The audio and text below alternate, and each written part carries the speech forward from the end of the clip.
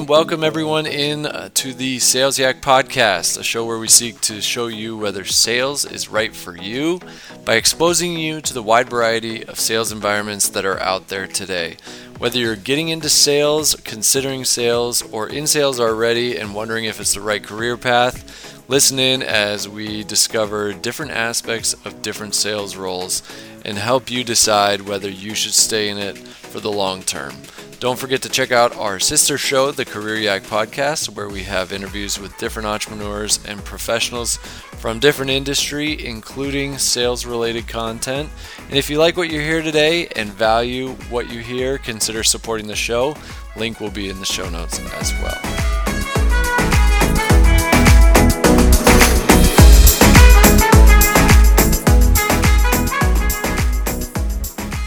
The verse of the day is Psalm 57:1.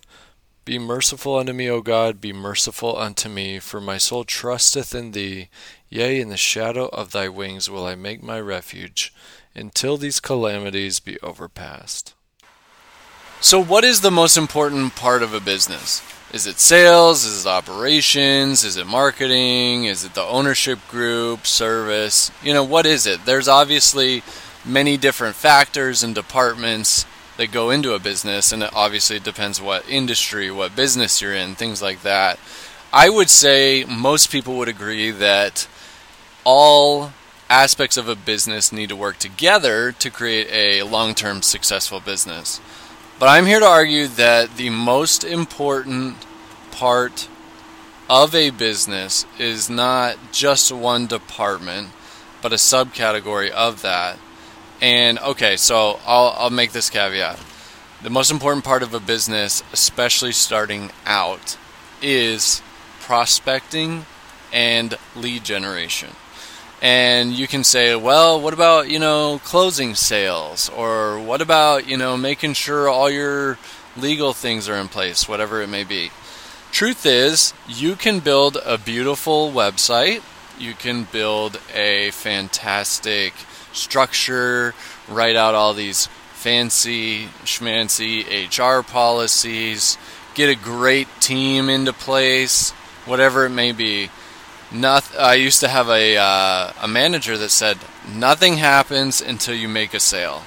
And I'm here to argue that you don't even have the opportunity to make a sale unless you are generating leads, getting people interested, creating opportunities, and bringing certain amounts of qualified candidates into the pipeline. So this isn't like rocket science, obviously. But I think a lot of people say, well, then, but what if you never close any of them? If you don't generate leads, and if you don't prospect, and you don't get people semi-interested in what product or service or solution you're trying to sell, you won't even have a chance to close any of them. So if you need help closing, and that's a weakness in you or your sales team or whatever it may be, then by all means get help with that. Seek people that you trust and are confident in and admire that are good at that to help you increase your win ratio and increase your closing ability and your efficiency and things like that. But if you don't have anything on the table, you'll have nothing to try to close anyways. My thought too is that if you have a good enough product, if you're not a total buffoon when it comes to dealing with people, you can, as a business owner, learn how to sell, learn the aspect of sales. Daniel Pink has a book that says, that's titled To Sell is Human, and he basically argues that everything we do in life is selling. So you can continue to get better at that. I think so many people, though, shy away from prospecting, going out, hitting the streets, making cold calls, knocking on doors, whatever it may be. But truth is, if you don't test the validity of your idea, your product, then I would say everything else is null and void and doesn't matter.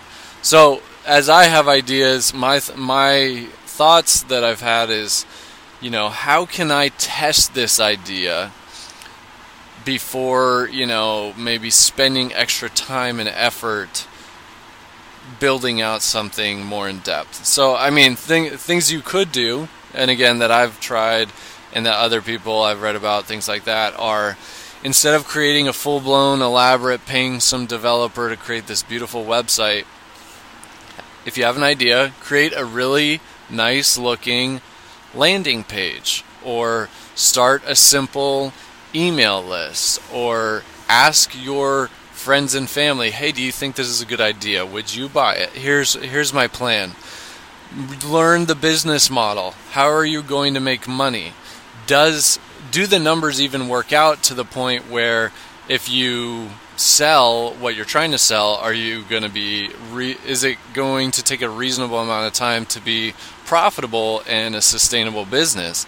Because if not, then that might be a red flag that it's not worth pursuing. But again, you need to somehow test the market to see, is there enough interest and demand in this? And that's why I think generating leads and prospecting, and I guess you could kind of lump, marketing into all that, is the most important part of a business, at least at the very beginning. If you have a loyal customer base and you have 20 customers that just keep you going, obviously you're going to shift focus a little bit to more account management.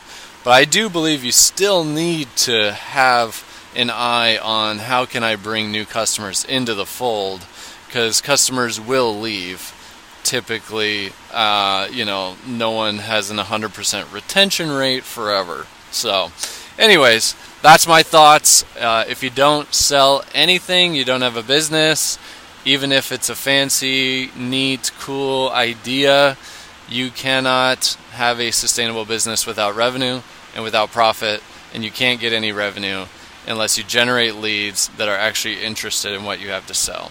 So, anyways, 2 cents for the day. Thanks for listening, and we'll see you next time.